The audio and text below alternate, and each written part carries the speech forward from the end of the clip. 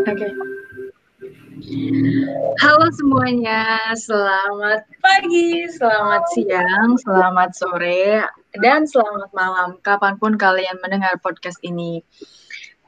Pertama-tama kita mau ngucapin selamat tahun baru, selamat 2021. Semoga semua yang gagal dapat terwujud dan terrealisasikan di 2021 ini. Dan apa ya?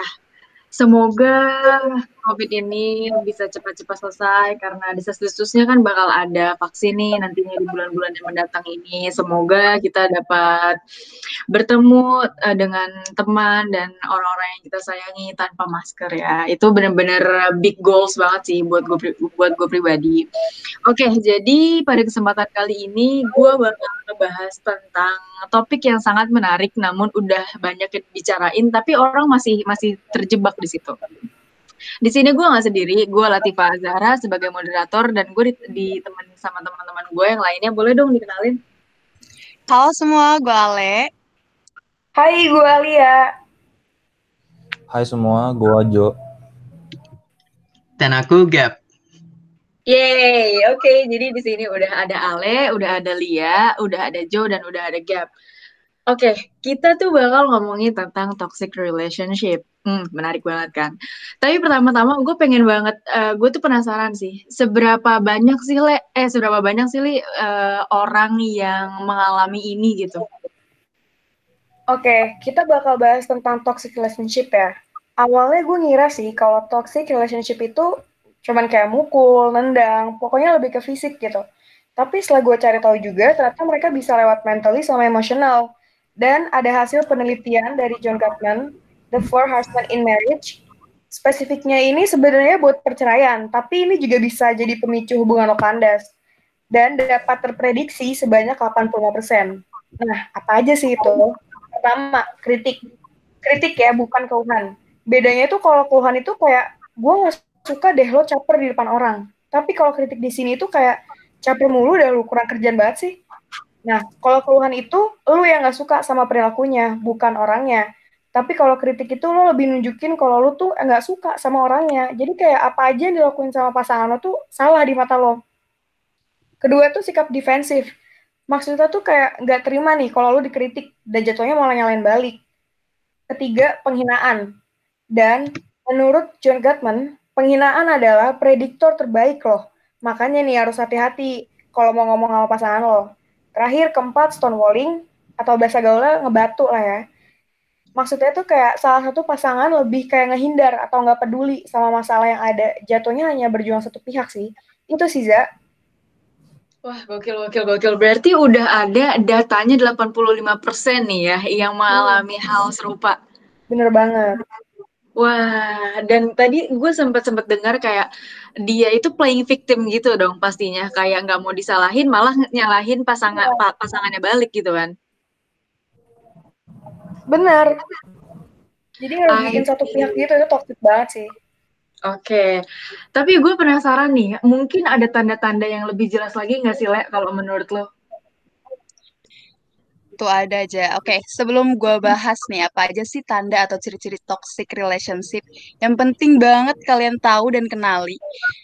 Sejujurnya gue belum pernah ya sama sekali ngerasain di dalam toxic relationship karena ya bersyukurlah belum pernah dan gue berharap jangan sampai deh gue bisa terjerumus di dalam toxic relationship. Karena dari artikel-artikel yang gue baca, jurnal yang pernah gue baca juga, toxic relationship adalah suatu hubungan yang sangat berbahaya, guys. Hmm, ada juga satu artikel yang membahas toxic relationship ini hubungan yang sangat beracun. Maksud beracun tuh kayak dalam arti suatu hubungan yang tidak sehat, yang bisa menyebabkan gangguan fisik dan yang paling bahaya sih gangguan mental pastinya. So, gue bakal kasih tahu tanda-tanda atau ciri-ciri toxic relationship yang penting banget kalian tahu. Yang pertama itu ada eh, saat apa? Tanda yang pertama adalah selalu dikontrol oleh pasangan. Tanda yang paling terlihat jelas dari toxic relationship ya. Kayak contohnya nih, pasangan lu memaksa kehendak terhadap hidup yang lu jalanin. Kayak posesif ya nggak sih? Posesif ya, Le? Bener nggak? Bener Bener sih, banget posesif. posesif. Nah, setelah gue cari tahu juga tuh ternyata posesif itu salah satu tanda hubungan toksik. Nah, buat kalian nih Benar hati-hati banget. yang suka posesifin. Karena ternyata itu salah satu tandanya. Dan biasanya kalau kalian suka diposesifin, yang awal misalkan si cowok bilang, pokoknya kamu jangan jalan sama cowok lain selain aku ya. Dan oke, mungkin menurut lo itu cowok lo sayang sama lo gitu. Tapi, dan dia bakal bilang lagi gitu kayak, kamu jangan jalan sama teman cewek lagi ya, aku nggak suka. Dan mungkin yang lebih parahnya lagi, dia bakal bilang, pokoknya kamu harus jalan sama aku doang. Kalau kamu ketahuan jalan sama yang lain, kita udahan aja. Dan ujung-ujungnya bakal ngancem kamu. Nah, itu toksik banget sih, Le. Parah. Wah, parah banget. Dengan senjata di balik kata sayangnya nggak sih, Li? Ini Itu parah parah banget. banget, gila. Gila sih. Oke, lanjut tanda-tanda berikutnya yaitu sulit untuk menjadi diri sendiri. Nah, hal ini nih terjadi karena selalu sering dikontrol, terlalu sering dikekang, diatur. Jadi lu sulit banget menjadi diri lu sendiri. Lu seakan-akan selalu bersikap seperti apa yang dia mau, tetapi tidak apa yang lu mau. Bahkan ya, untuk mengutarakan pendapat saja lu kayak berpikir panjang banget untuk mengutarakan pendapat lu ke dia. Karena takut di mata dia tuh pendapat lu tuh salah, apapun salah gitu. Dan yang terakhir itu menerima kekerasan fisik. Duh, ini sih menurut gue yang paling horor ya. Karena kalau udah ke fisik, udah deh, mending lu cepet-cepet pergi dari hubungan ini kayak mending lu cepet-cepet kabur dari hubungan ini karena kekerasan fisik ini terjadi karena seseorang yang tidak sehat secara emosional, guys. Kalau kalian belum tahu ya. Kayak sering kali temperamen, main tangan kalau terjadi perselisihan dalam suatu hubungan. Apapun konfliknya, mau sekecil biji jagung, apapun konfliknya pasti dia besar-besarkan kayak gitu. Nah, kalau kalian udah paham nih dari tiga tanda yang gua kasih dan kalau tiga tanda itu ada di suatu hubungan kalian, gue saranin cepet-cepet deh lu pergi dari hubungan itu. Dan ya, say goodbye aja. Itu aja sih dari gue aja. Thank you. Waduh, tadi kita udah dapat datanya dan kita udah dapat 4 tanda-tanda dari Lia dan ditambah lagi 3 tanda, berarti ada 7 tanda toxic relationship. Berarti itu emang bener-bener kelihatan ya seharusnya ya. Orang tuh seharusnya bisa bisa menilai itu toxic atau enggak, iya nggak sih? Bener banget, bener banget. Iya. Apalagi yang orang-orang yang masih awam, yang belum, maksudnya bukan belum sih, kayak yang, ya, yang belum pernah mengalami toxic relationship harusnya bisa belajar dari podcast kita ini. Ya nggak sih? Iya, buat lo. Betul banget, Bener sangat-sangat thank you banget banget. ya itu informasinya. Tapi gue jadi, waduh, jadi agak ingin curhat nih. Boleh, Gue boleh. Boleh, silakan. boleh ya. Ini sekaligus untuk pendengar juga. Sebenarnya gue pribadi itu pernah mengalami di masa-masa itu dan memang yang diceritakan oleh tadi yang sempat disampaikan oleh Ale dan Lia itu betul betul gue rasakan, betul terjadi. Tapi gue pengen tahu nih sudut pandang dari Gabriel. Sebenarnya kalau misalkan gue selalu ada percecokan setiap hari, misalkan kayak yang tadinya cuman gue terlalu banyak main ataupun gue yang gak on 24 jam untuk dia, itu sebenarnya siapa sih Gap yang salah?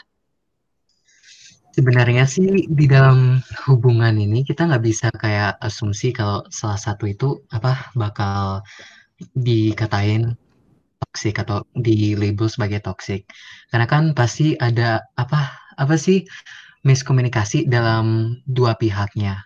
Nah, kita sebagai kayak pihak ketiga yang cuman melihat itu kayak hubungan antar dua orang ini kan kayak gimana ya? Untuk label as toxic itu juga nggak bagus untuk salah satu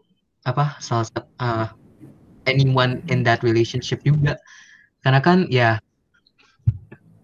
pasti ada sesuatu yang membikin salah satu pihak itu apa kayak act the way as they are. Jadi intinya itu kita nggak bisa ngejudge lebih gimana ya terlebih dahulu. I see. Berarti kalau kalau gitu gue sama si pasangan gue dulu ini cuman sebatas miscommunication aja. Menurut aku sih pribadi iya, karena kan pasti ada sesuatu yang aku udah bilang tadi, pasti ada sesuatu yang membuat apa pasangan kamu yang dulu itu act the way as he is. Karena kan nggak semua orang itu pasti gimana ya? I believe semua orang itu pasti baik. kayak intinya gimana ya, the thing that they want to do in that relationship itu pasti baik untuk kebaikan dua-duanya. Cuman miskomunikasi antar salah satu pihaknya yang membuat kesulitan. Interesting. Bener juga sih. Mungkin karena gue yang nggak mengungkapkan gimana gue rasakan selama sama dia dan gue merasa fine-fine aja padahal gue tertekan. Itu mungkin salah satu penyebabnya ya. Iya, Oke, iya, dan kita juga nggak bisa menjudge pasangan kita. Mungkin ada background story yang dia nggak cerita ataupun benar, bagaimana background story dia shape dia gitu ya. benar. Kita nggak bisa kayak gimana ya? Kita nggak bisa ya nggak bisa ngejudge. Tapi kita juga harus lebih mengerti kayak give empathy dan simpati untuk lebih mengerti how he grew up or how that person grew up to become how he is. Dan kita juga kayak kalau kita misalnya cuma ngejudge aja kan ya pasti akhir-akhirnya kayak gak ada, menurut aku sih gak ada solusi baik untuk dua-duanya. Salah satu pihaknya itu bakal tetap menjadi toxic atau dilabel toxic, dan pihak yang lain itu juga kayak gak mau membantu orang itu untuk become a better version of themselves. Jadi gitu. Oke. Tadi gue udah ngobrol-ngobrol sama Lia, Ale, Gab nih. Masing-masing punya pendapatnya sendiri dan Gabriel ini termasuk yang netral ya. Tapi gue pengen tahu nih, kalau pendapat dari Joe sendiri as a man gitu, maksudnya sudut pandang kan yang dari tadi berpendapat kebanyakannya kan cewek-ceweknya nih. Gue pengen tahu sudut pandang dari cowok untuk menanggapi toxic relationship ini. Lu ada arah nggak sih untuk memberi pengaruh buruk gitu untuk pasangan lu di depannya nanti? Kalau gue sih ya enggak lah, nggak bakal gitu. Ya, maksudnya gue juga nggak menjamin gitu bakal nggak toxic sama pasangan gue di individu. Nah, tapi gue usahain nggak ke pasangan gue, karena gue sebagai laki itu ya harus bijak. Ya gue ngerti di setiap hubungan itu pasti ada masalah ya, kayak ceritanya Aza, ada cekcok lah, ada inilah, ada itulah, pokoknya banyak masalah deh. Tapi itu bukan berarti kita harus toksik, apalagi sampai main fisik gitu kan. Nah, kita sebagai laki-laki dalam menyikapi masalah itu ya harus bijak, kayak gue bilang tadi. Karena yang gue perhatiin dari cerita orang-orang yang memulai hubungan toxic relationship itu kebanyakan laki-laki.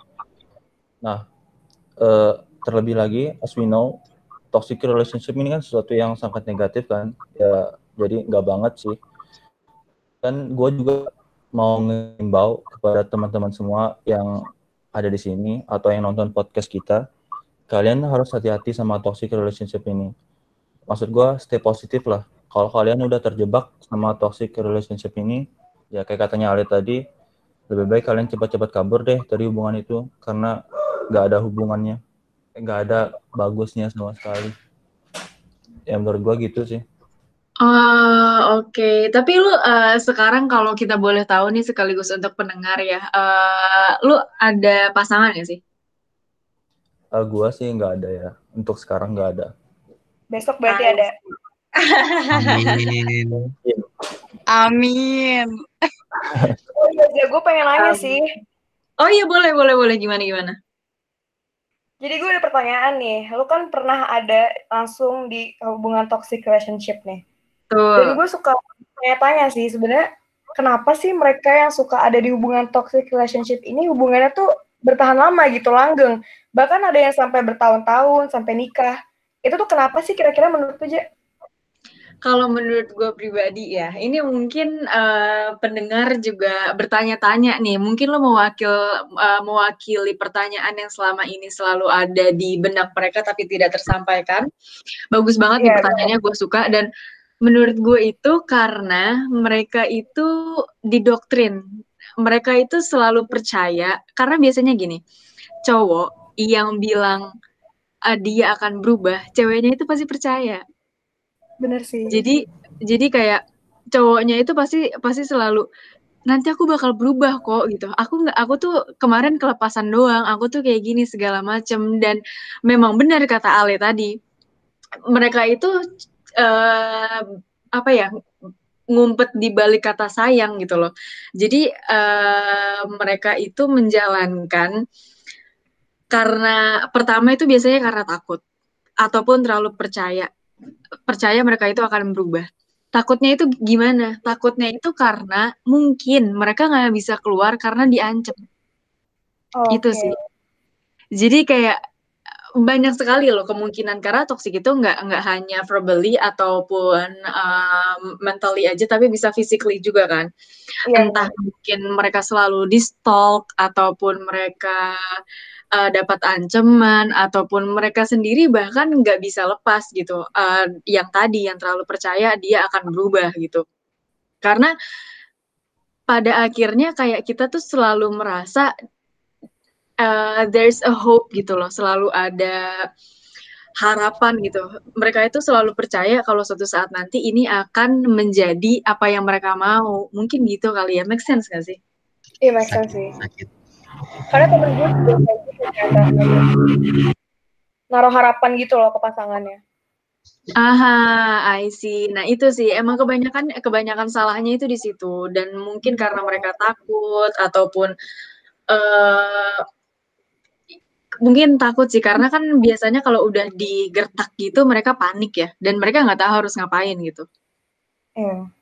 Sedangkan tadi nyambung juga ke ciri-ciri 7 ciri itu, kalau misalkan lingkungan kita aja udah nggak mendukung, pasti kan mereka merasa gue mau cerita ke siapa gitu loh. Pasti yang ada gue malah disalah-salahin gitu. Jadi mereka udah takut, udah pressure, dan nggak ada support. Jadi kayak mau nggak mau gitu. Bener sih. Gitu sih kalau dari sudut pandang gue sendiri. Mungkin yang lainnya ada yang mau berpendapat? Makanya kebanyakan yang korban toxic relationship itu kadang-kadang suka, bukan suka ya, kebanyakan hilang kepercayaan diri, ya nggak sih? Bener nggak sih gue? Waduh, gue jadi merasa tersindir nih.